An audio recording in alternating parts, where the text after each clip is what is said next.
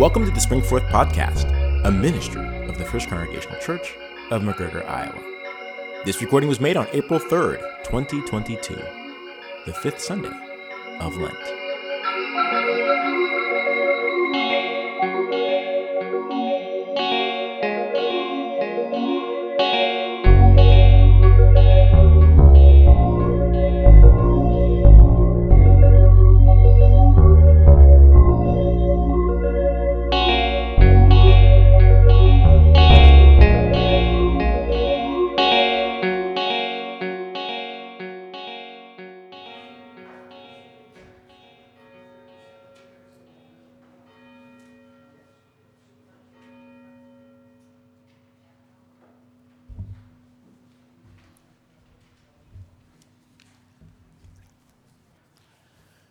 Good morning.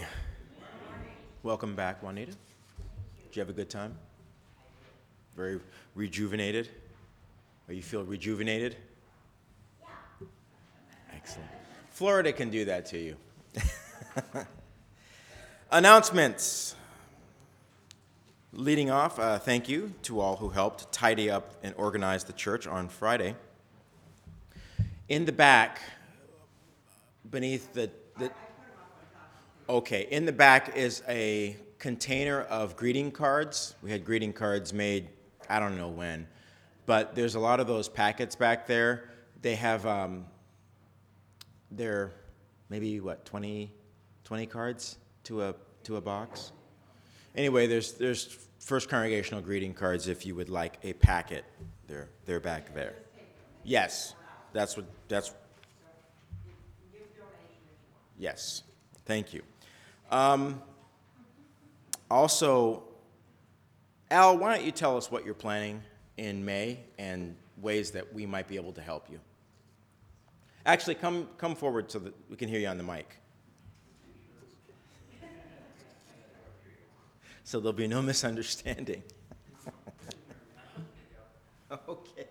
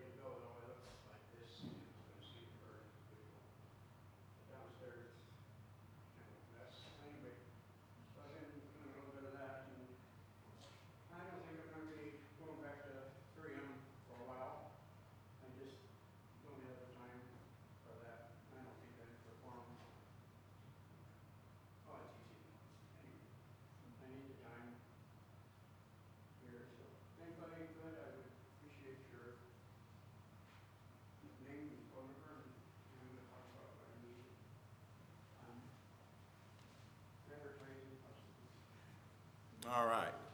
So, for those who would like to work with Al on a project of a music celebration of life festival, and the reason why this comes up is because Lucy spearheaded the two community music fest that we had several years ago when we brought donations to the food shelf, and we had lots of musical acts from around the county, and we used the school's auditorium for that, and Lucy sort of brought all these different individuals together and to one afternoon of music and talent.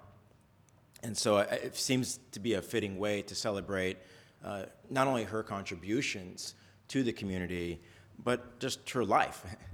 And so Al is hoping to bring honor, to her legacy and offerings by doing something to remember her and also to sort of bring additional healing to the community.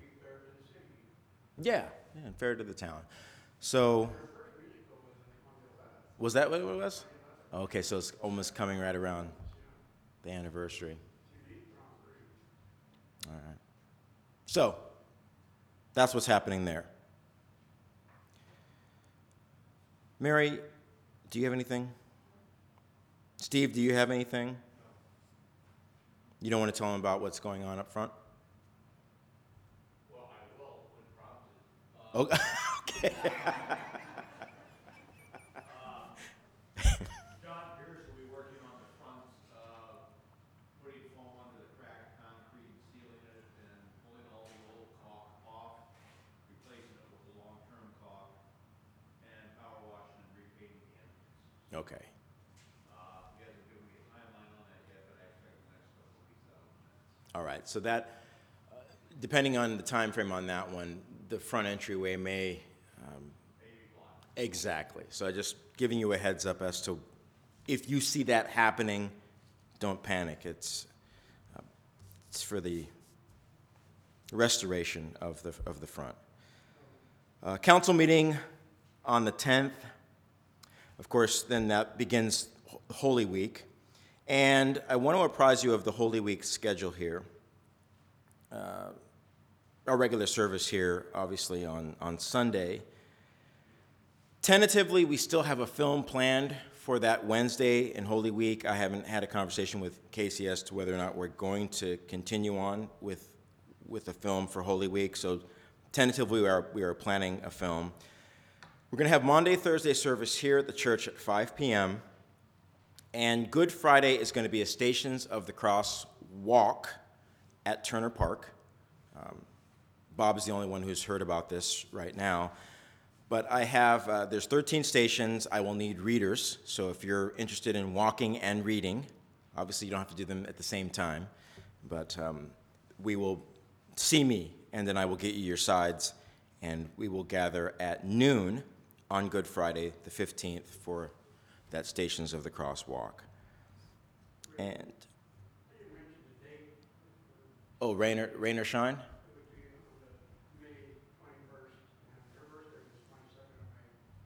Oh, that's when it would be for your, okay. All right, because we're getting crosstalk here. I thought you were talking about Good Friday. I'm talking about Good Friday. So Good Friday will be at noon at Turner Park, and then our Easter service, obviously, at 9 a.m. here. What's this Turner Park Fun Day? That is their birthday park program that they have for the Turner Park up there. Oh, Splash pad and stuff. okay. And that's just the community's invited for that? Mm-hmm. And then they also have something at the library? They have a basket sale that they start prior that goes towards that too. Okay. All right. I'm glad you know what's happening. Because I don't.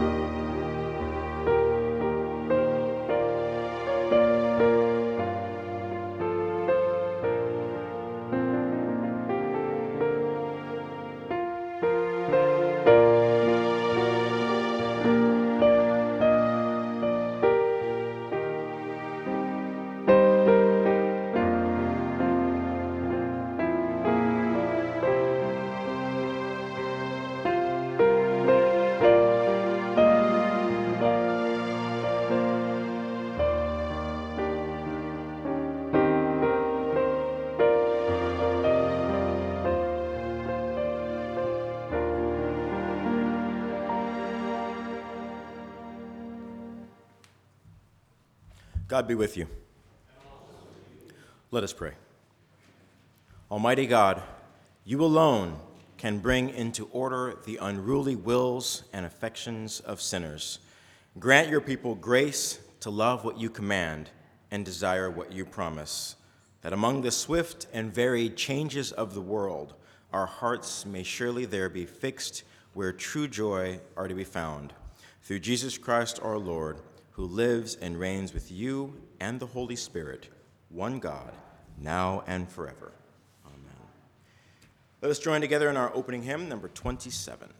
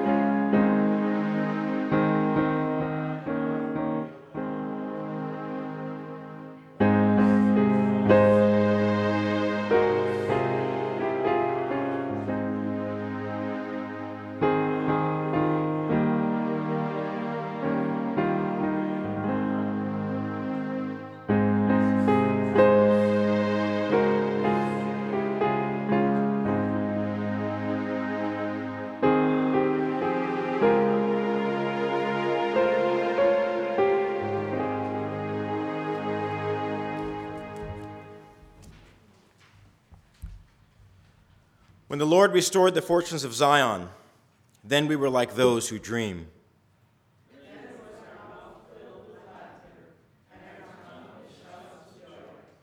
They then said among the nations, "The Lord has done great things for them."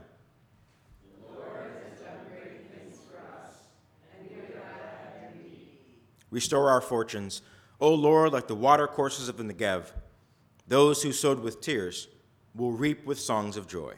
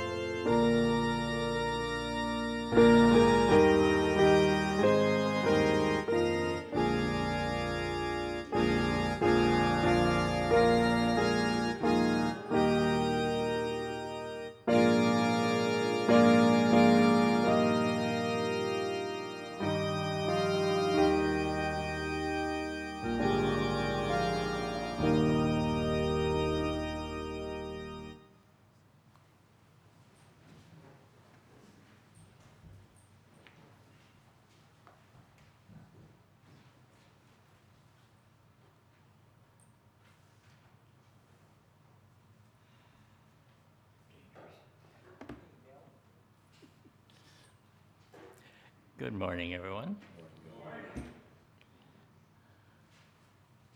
Don't need it so close.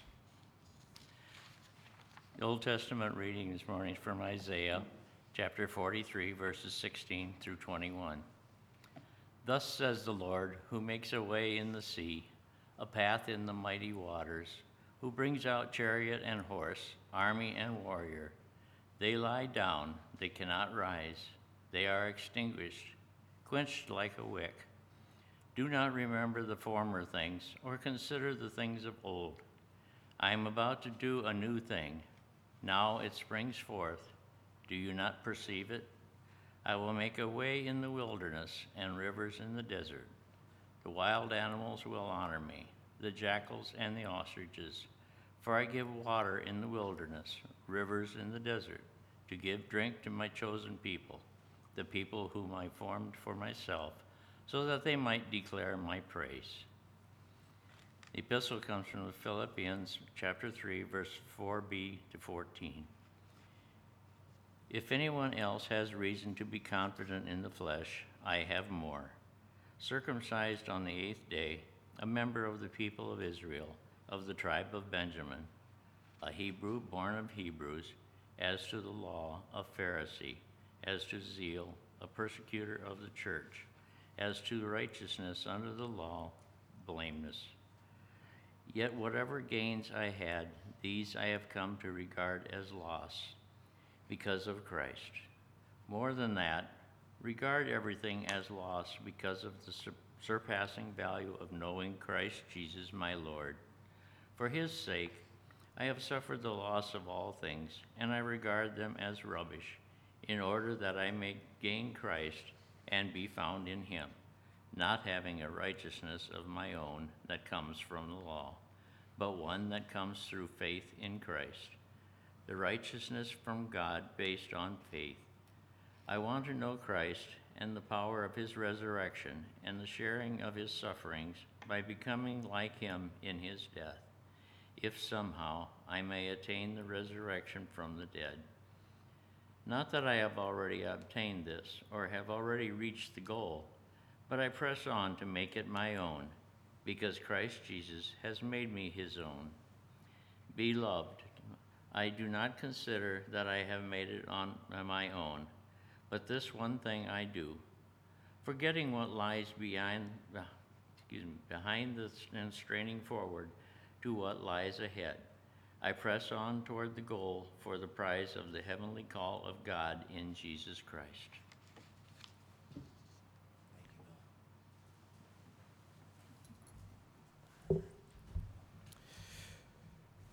The gospel comes to us this morning from John chapter 12, verses 1 through 8. 6 days before the Passover, Jesus came to Bethany, the home of Lazarus, whom he had raised from the dead. There they gave a dinner for him. Martha served, and Lazarus was one of those with him at the table.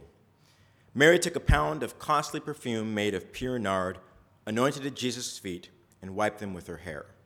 The house was filled with the fragrance of the perfume. But Judas Iscariot, one of the disciples, the one who was about to betray him, said, "Why was this perfume not sold for 300 denarii and the money given to the poor?" He said this not because he cared about the poor, but because he was a thief. He kept the common purse and used to steal what was put into it. Jesus said, "Leave her alone. She brought it so that she might keep it for the day of my burial. You will always have the poor with you, but you do not always have me." May the Lord bless the reading and the hearing of the Holy Gospel. Please be seated.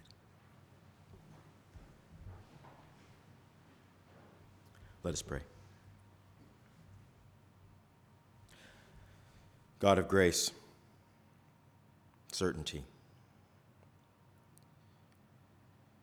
we are close at hand to the day of resurrection. And we are making preparations to close out our Lenten journey, getting ourselves in the frame of mind to embrace the season of resurrection. For these last few days that we have in the season of Lent, for the exploration, the spiritual exploration that we have taken this past month to try to draw closer to you and a deeper understanding of what it means to keep the cross before us, we ask that you would help us to persevere during this time, but at all times in our life, that we would never lose sight of you. It is that understanding that we enter into today's message as we think about keeping sight on Jesus, who he is and what he has done for us. Let this be the foundation of our life with you as we try to make good of the gifts you have given us, bringing healing to this world. May the words of my mouth, the meditations of our hearts be acceptable to you. Bless, keep, and guide us in Jesus' name. Amen.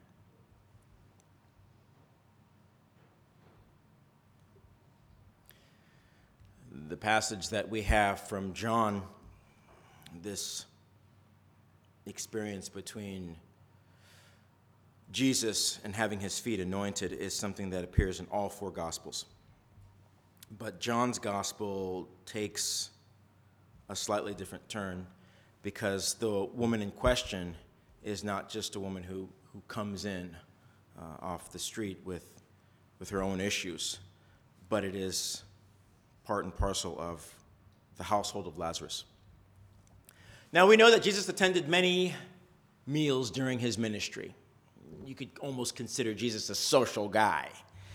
And his presence at these meals was usually to benefit the host. Whoever was throwing the meal usually realized that if they were inviting Jesus, who was considered a rabbi of some great esteem, when the Pharisees opened their doors and says, "Jesus, come and sit and be the guest of honor," it's because they wanted the community to say, "See our good taste? See that we have this Jesus here, and you consider him credible, and we consider him credible, so obviously our esteem will go up by association with him." But we also know that Jesus had a way of sort of turning meals around because not only his charismatic approach, but the ability for people to access God in and through him. We see that sometimes, even though he was a guest at meals, he soon became the host. We see this with Zacchaeus when he called Zacchaeus out of the tree. "Zacchaeus, come down from that tree. I am dining at your house today." Zacchaeus had no intentions of inviting Jesus to his house. He just wanted to have a look at the man. He just wanted to see him. He's like, if I could just see him, maybe I might come to understand him. And then, of course, he got the grand prize, which is like, you get to host me. And as a result of that, your sins, which are many, will be forgiven this day before this crowd who holds you in great contempt. We also realize that when Jesus was at the wedding at Cana, his first miracle was turning water into wine, not because he wanted to, but because his mother realized that for the bridegroom to run out of wine was an insult and an embarrassment, a social faux pas, which you did not do in front of the company. So in order for this individual to save face, Jesus had to bring about the continuation of the wine so the party could ensue and no one would know that there was a major hiccup that you didn't plan for your guests. But this scene in John's gospel today, Jesus is not just an honored guest, he's a friend. And in this context, Jesus is more at home than in any other meal setting. He's among friends. And we understand that in this household, Lazarus' sisters, Mary and Martha, were the ones who had attended to him early on. We see that there was an instance in which Martha was preparing a meal for Jesus and his guests, because Jesus always traveled at least 12 deep. And so she was concerned, as any one of us would be putting on a meal, about the details being covered. Her sister Mary was sitting with Jesus and the others listening to his teaching, and Mary felt very comfortable being in that learning space, but Martha felt put out. So Martha sort of broke into Jesus' teaching moment and says, Jesus, you need to tell my sister to come help me, right? You know the social order of the day, and unfortunately, we women are tasked with the responsibilities of feeding the entourage. And Mary's sitting here with the men and, getting all hopped up on the word of God. And I got dishes. I got food to prepare. So you need to tell her to get up and come and help me. And Jesus sort of mildly chastises her and says, Martha, Martha, you were concerned about many things. But Mary has chosen the better portion, and that cannot be taken away from her. Now that's very important for us to note, because in this moment that John gives us in this gospel, we're going to think back to that exchange and what's taking place now, because John brings it all home. He brings it all home. At the home of Lazarus, the brother of Mary and Martha, whom Jesus raised from the dead, just in the previous chapter. We didn't have that chapter today, but just in the previous chapter, Lazarus has been raised from the dead. He was dead 4 days, and word was sent to Jesus while Lazarus was ill that he was sick and that he should come back, but he didn't. He tarried. And then he finally turned to his disciples and says, our friend Lazarus sleeps. And the disciples misunderstood it. They thought he was talking about literal sleep. And they said, Lord, if he is sleeping, let him get some rest. And Jesus is like, okay, they don't understand the metaphor. Our friend Lazarus has died. Then Thomas, the twin, gets all excited and says, well, let us also go back that we might die with him. Because they knew that the end was near, and they knew that there were many people who were seeking to take the life of Jesus. And they figured anyone who was associated with Jesus would also have their life threatened. So Thomas is like, fine, if we've got to go back to Bethany, which is just very close to the outskirts of Jerusalem, let's do it. And that's when Jesus comes back, and the sisters meet him and said, Lord, if you had been here, my brother would not have died. Martha says it to him. He sends for Mary. Mary comes and says the same thing to him. And he says, I am the resurrection and the life. Do you not believe? They go, yes, we believe in the last day that will be raised. But my brother's dead now. And he didn't have to be, because we sent word to you while he was still ill. And Jesus says, well, where have you laid him? And so they take him to the tomb. Now, keep in mind, there were mourners that were gathering around. There was a crowd there. And when Jesus said, roll away the stone, people lost their minds because, not only they had the Levitical hygiene laws, but you had just physical hygiene laws. And the man's been dead 4 days. There's going to be some smell. And further, it's like an abomination. It's against all Levitical laws. Jesus, do not do this thing. And he turns and he says, well, do you not believe that I come from the Father? They go, well, yeah, we do. Then let me do this thing. So Jesus goes, they roll the stone away. He says a prayer, Father, I'm glad that you have heard me. He goes, but I know that you always hear me. I've said this prayer for those who were witnesses. And then he says those incredible words, Lazarus, come out. And Lazarus, still wrapped in his burial shroud, comes to the entrance of the tomb. Jesus says, unbind him and let him go. Okay, so Lazarus is alive again. Life has been brought back to his body. So this meal that Jesus is attending, this is a gratitude meal. This is the meal unlike anything that he's ever experienced, because there has been this family has received tangible evidence of God's grace in incredible ways. So what we have here is Martha's got a completely different demeanor now. She's not worried about whether or not Mary's going to attend to the meal. She's not concerned about that, because she realizes that Mary, in her contemplation, actually gave her a greater and deeper understanding of things which Martha probably came to realize when her brother was called forth from the tomb. Now, Mary's anointing is an act of gratitude. We have to look at it and accept it at that. Mary's brother was dead, but now he lives. He's there sitting at the table with Jesus. And in that space, and in that household, the reality of life and death is palpable. As a matter of fact, many commentators have spoken about the fact that when she pours out this nard, that there's a perfume that just completely engulfs the room. If any of you have ever been away from your house for any extensive time, you've gone on a vacation and you're away from your house for at least a week or more, when you come back into your house, you are greeted with your smell, which you don't realize because we're always in. It's kind of like the water we swim in. But when we are away from our space and we come back to our space, we realize this is us. It smells like us. This is our place. This is our abode. That fragrance that Mary poured out on Jesus' feet was an ointment that was used for burials and anointments. So now the house is filled with the smell of the transition. Right? This is the smell that you would have at the time when bodies are prepared to be entombed. So you can't get away from it. It's very tangible. And it completely centers everyone's mind in that room around the reality that life ends in death. Not to mention the fact that you have Lazarus, who was previously dead, who's also sitting at table. So you've got two really palpable, tangible images of that this animation does come to an end. She shows her gratitude and her faith, combining the act of this anointment and her gratitude in recognizing that Jesus is the Son of Man.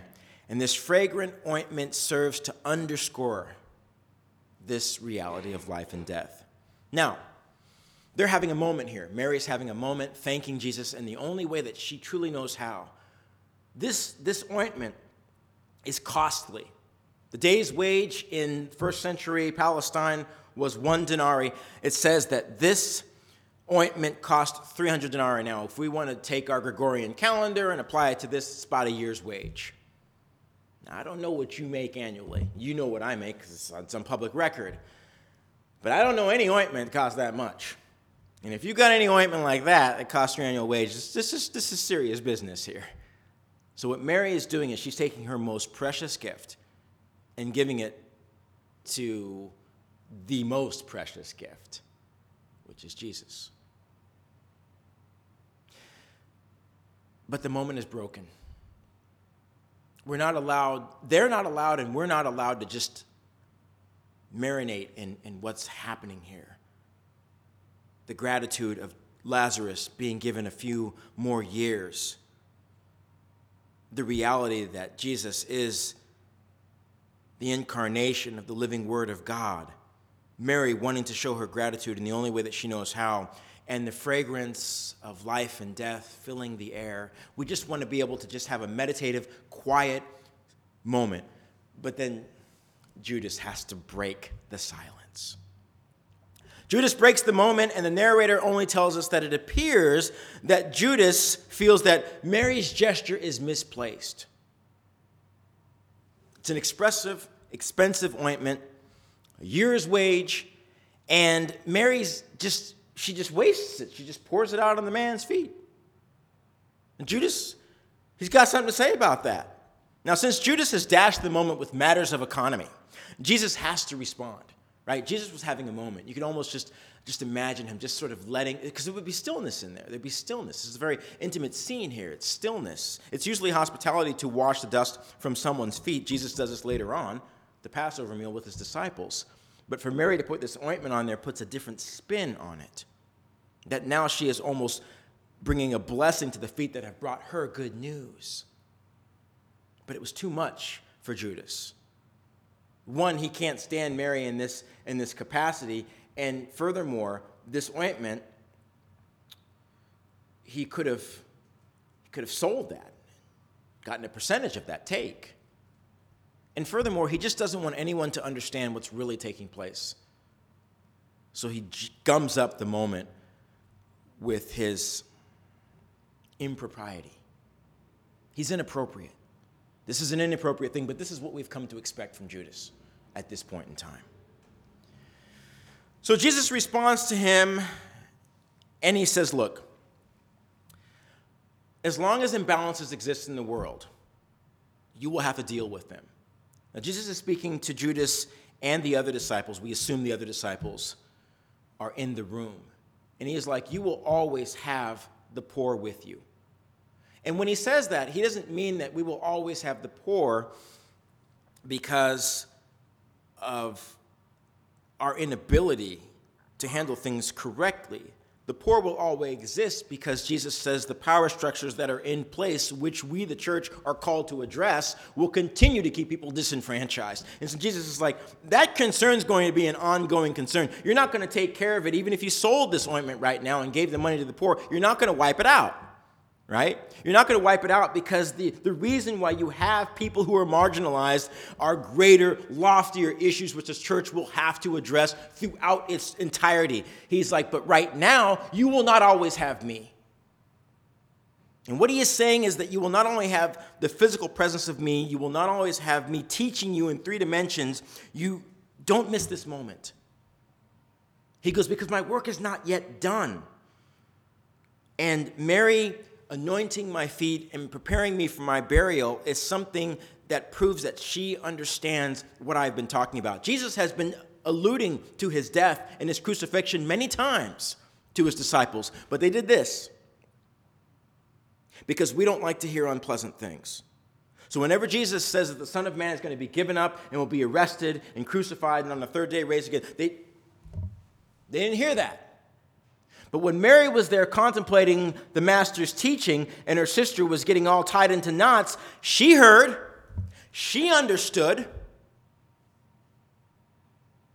So when it came time for 6 days before the Passover, and Jesus knew that the cross was closer than ever in his life, Mary understood that and took the right steps to prepare him for this moment.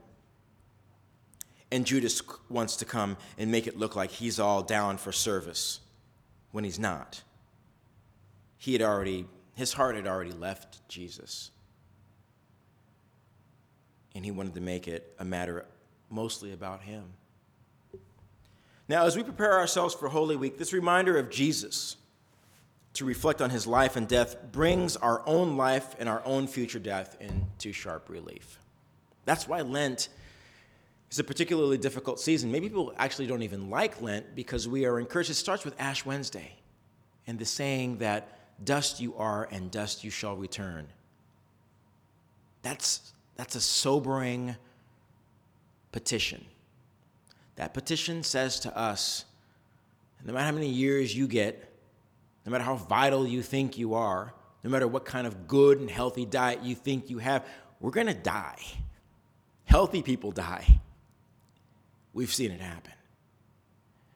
And so Jesus wants us to recognize that his death is going to be the death to end all deaths. And if Judas takes our attention from our focal point on Jesus and moves it over here about matters of commerce and matters of charity, which are important in the work of the church, we're going to miss what's the heart of the matter right now. We're going to miss the individual who's going to give us the authority and the ability and the agency to be able to accomplish these good things before our time is wrapped up. Now, life informs life, But I would also maintain that death informs life even to a greater degree. Because the fact that we know that our life is finite, that it will come to an end, and that we don't exactly know when that will happen, it does change how we live. It does change what we do. There's a film, you've probably seen it, or you've heard about it. It's got Jack Nicholson and Morgan Freeman, The Bucket List. And in The Bucket List, you've got these two terminally ill men. I'm just going to get the spoilers, because if you haven't seen it, that's your fault, because it's an old film. But the spoilers are you have two terminally ill men. They meet together in a hospital. One of them was a working guy, mechanic, Morgan Freeman, and the other one's just like excessively wealthy guy, Jack Nicholson, flamboyant, has this manservant always running around, running errands for him, even from the hospital bed. And they realize that, they're not going to get out of this one alive. So they begin writing a list down of things that they wanted to do before they died. And Morgan starts his list, and he convinces Jack to join him because Jack Nicholson's character has the money to make these things happen. So the two of them go on this sort of adventure of exploring all of the incredible things that they would do if they had the time and the money. And they realize, well, time sort of we have. And he's like, money we have. So they go off on this adventure and tick off the things on their bucket list, and it's a great romp buddy film. So we understand this as death informing our movement in life. And that's why Jesus wants us to focus on his final moments, because his death is going to inform our life. His death and his resurrection informs how we live our lives. The very way that we style ourselves, the very service that we interact with one another. And so as we prepare for our own Holy Week and to hopefully reach another Easter season and resurrection, we have to have this thrust of Jesus' gentle admonition to pay attention to his anointing, and his imminent death will have great impact on our life and the work to come. So do not lose sight of the cross, because the cross has much to teach us about ourselves and God. Amen. Let us join together in our hymn of the day, number 173. Is it 3?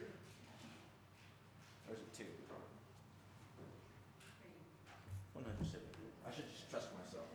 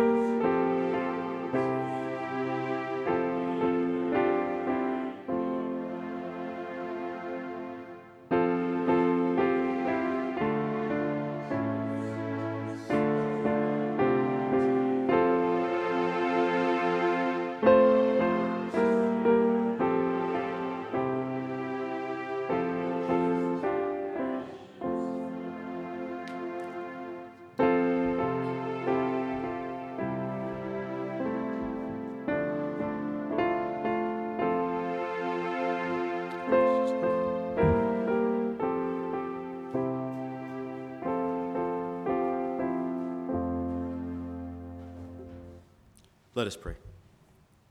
Oh, prayer request. This comes to us from Pastor Scott Meyer. He wants us to lift up both Tammy and her sister Kim. Their father, Larry Borcherding, is down to his final weeks, maybe a month of cancer. It is ravaging his body. And the sisters are taking turns being with him so that way he always has someone who's there. And I told him that I would lift up this prayer concern for Larry Borcherding, Tammy and Kim and family, and also that we would continue it through our social media. Let us pray.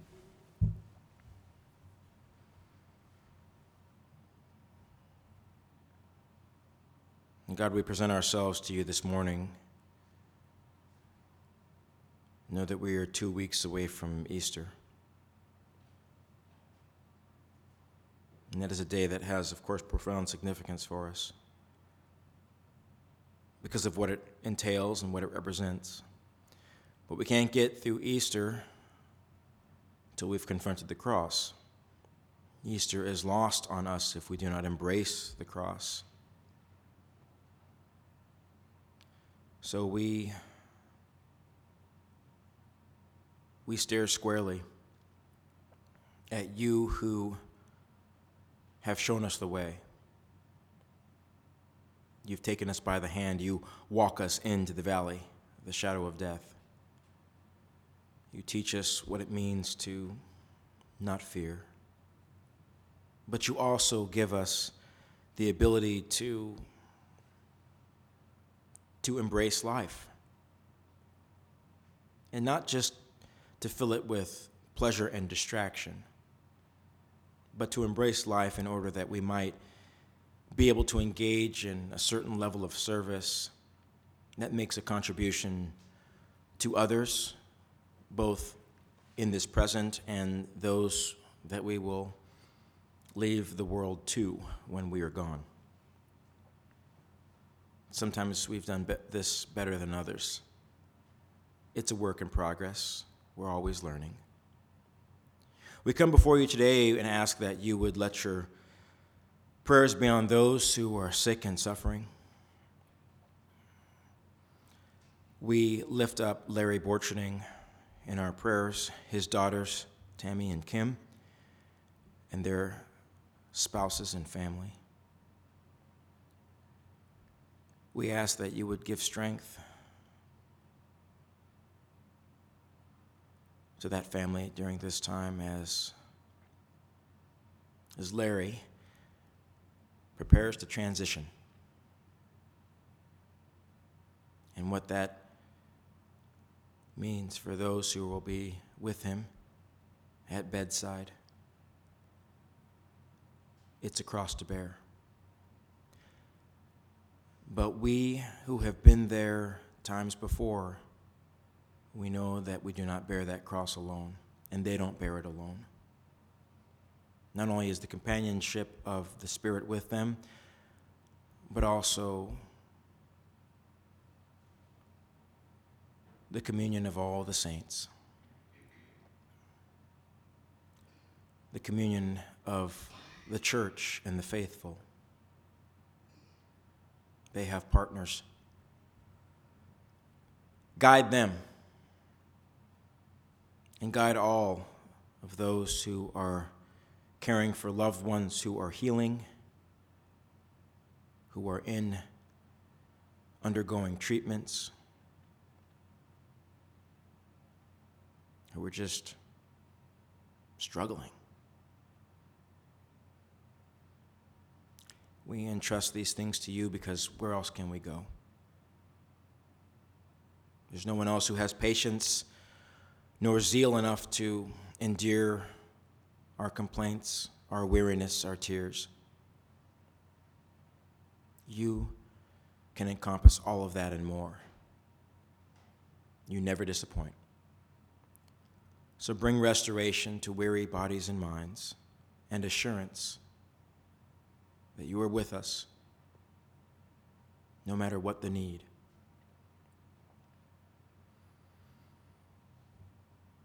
receive the prayers that we set before you today. Joys and concerns, we offer them up and ask that you would hear them as we offer them. Hear our prayers.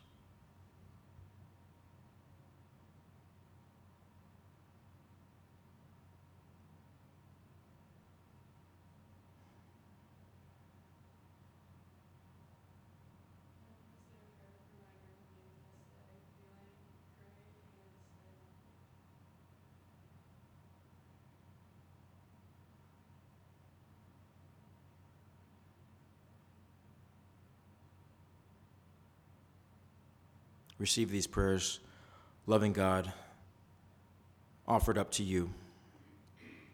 And may you remember us as we join together. Our Father, who art in heaven, hallowed be thy name. Thy kingdom come, thy will be done, on earth as it is in heaven. Give us this day our daily bread, and forgive us our sins, as we forgive those who sin against us. And lead us not into temptation, but deliver us from evil. For thine is the kingdom, and the power, and the glory forever. Amen.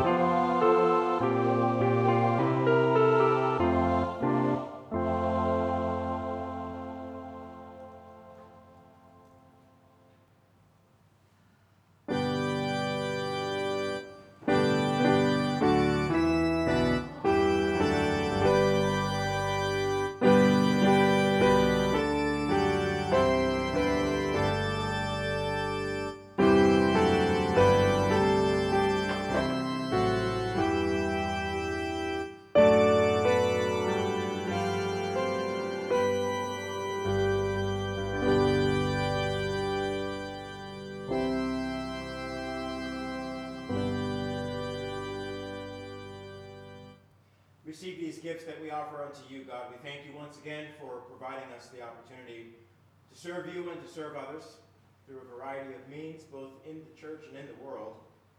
We ask that you would continue to give us agency and the little nudge that we need to take these gifts to serve the world.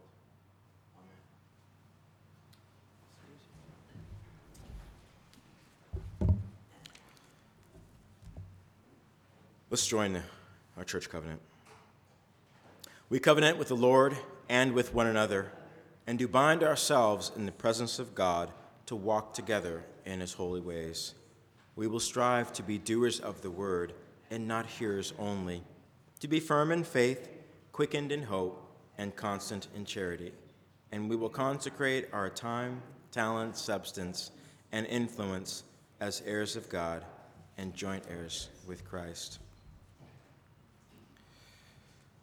Loving and most merciful God, allow us to come and to receive these elements that you have prepared for us, the significance of what they represent, and the confidence and the assurance that we do not leave empty, but restored, renewed, revitalized, We ask these things in your name.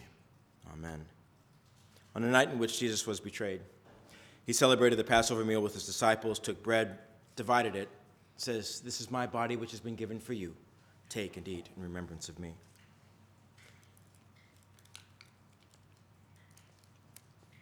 He presented them with the cup. This is the cup of the new covenant, Christ's blood shed for the remission of sins.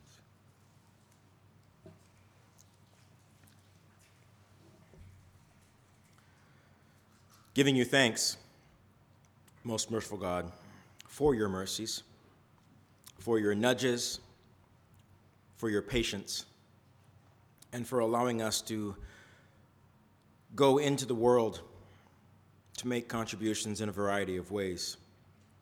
You have made these things possible, and we thank you for keeping us consistent, even sometimes when we feel weary and want to give up.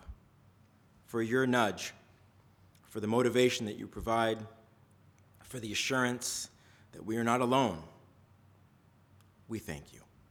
Amen.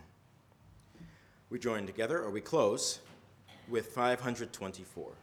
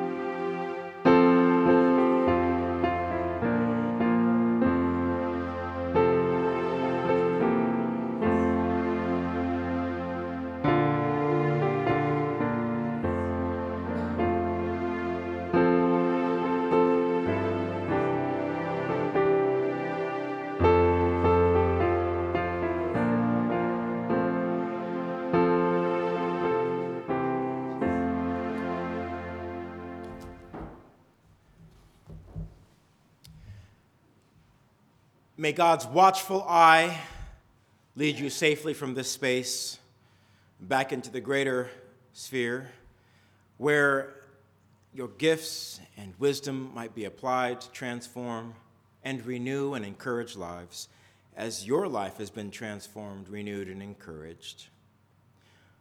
The grace of Jesus Christ, the love of God, and the fellowship of the Holy Spirit be upon you now and always.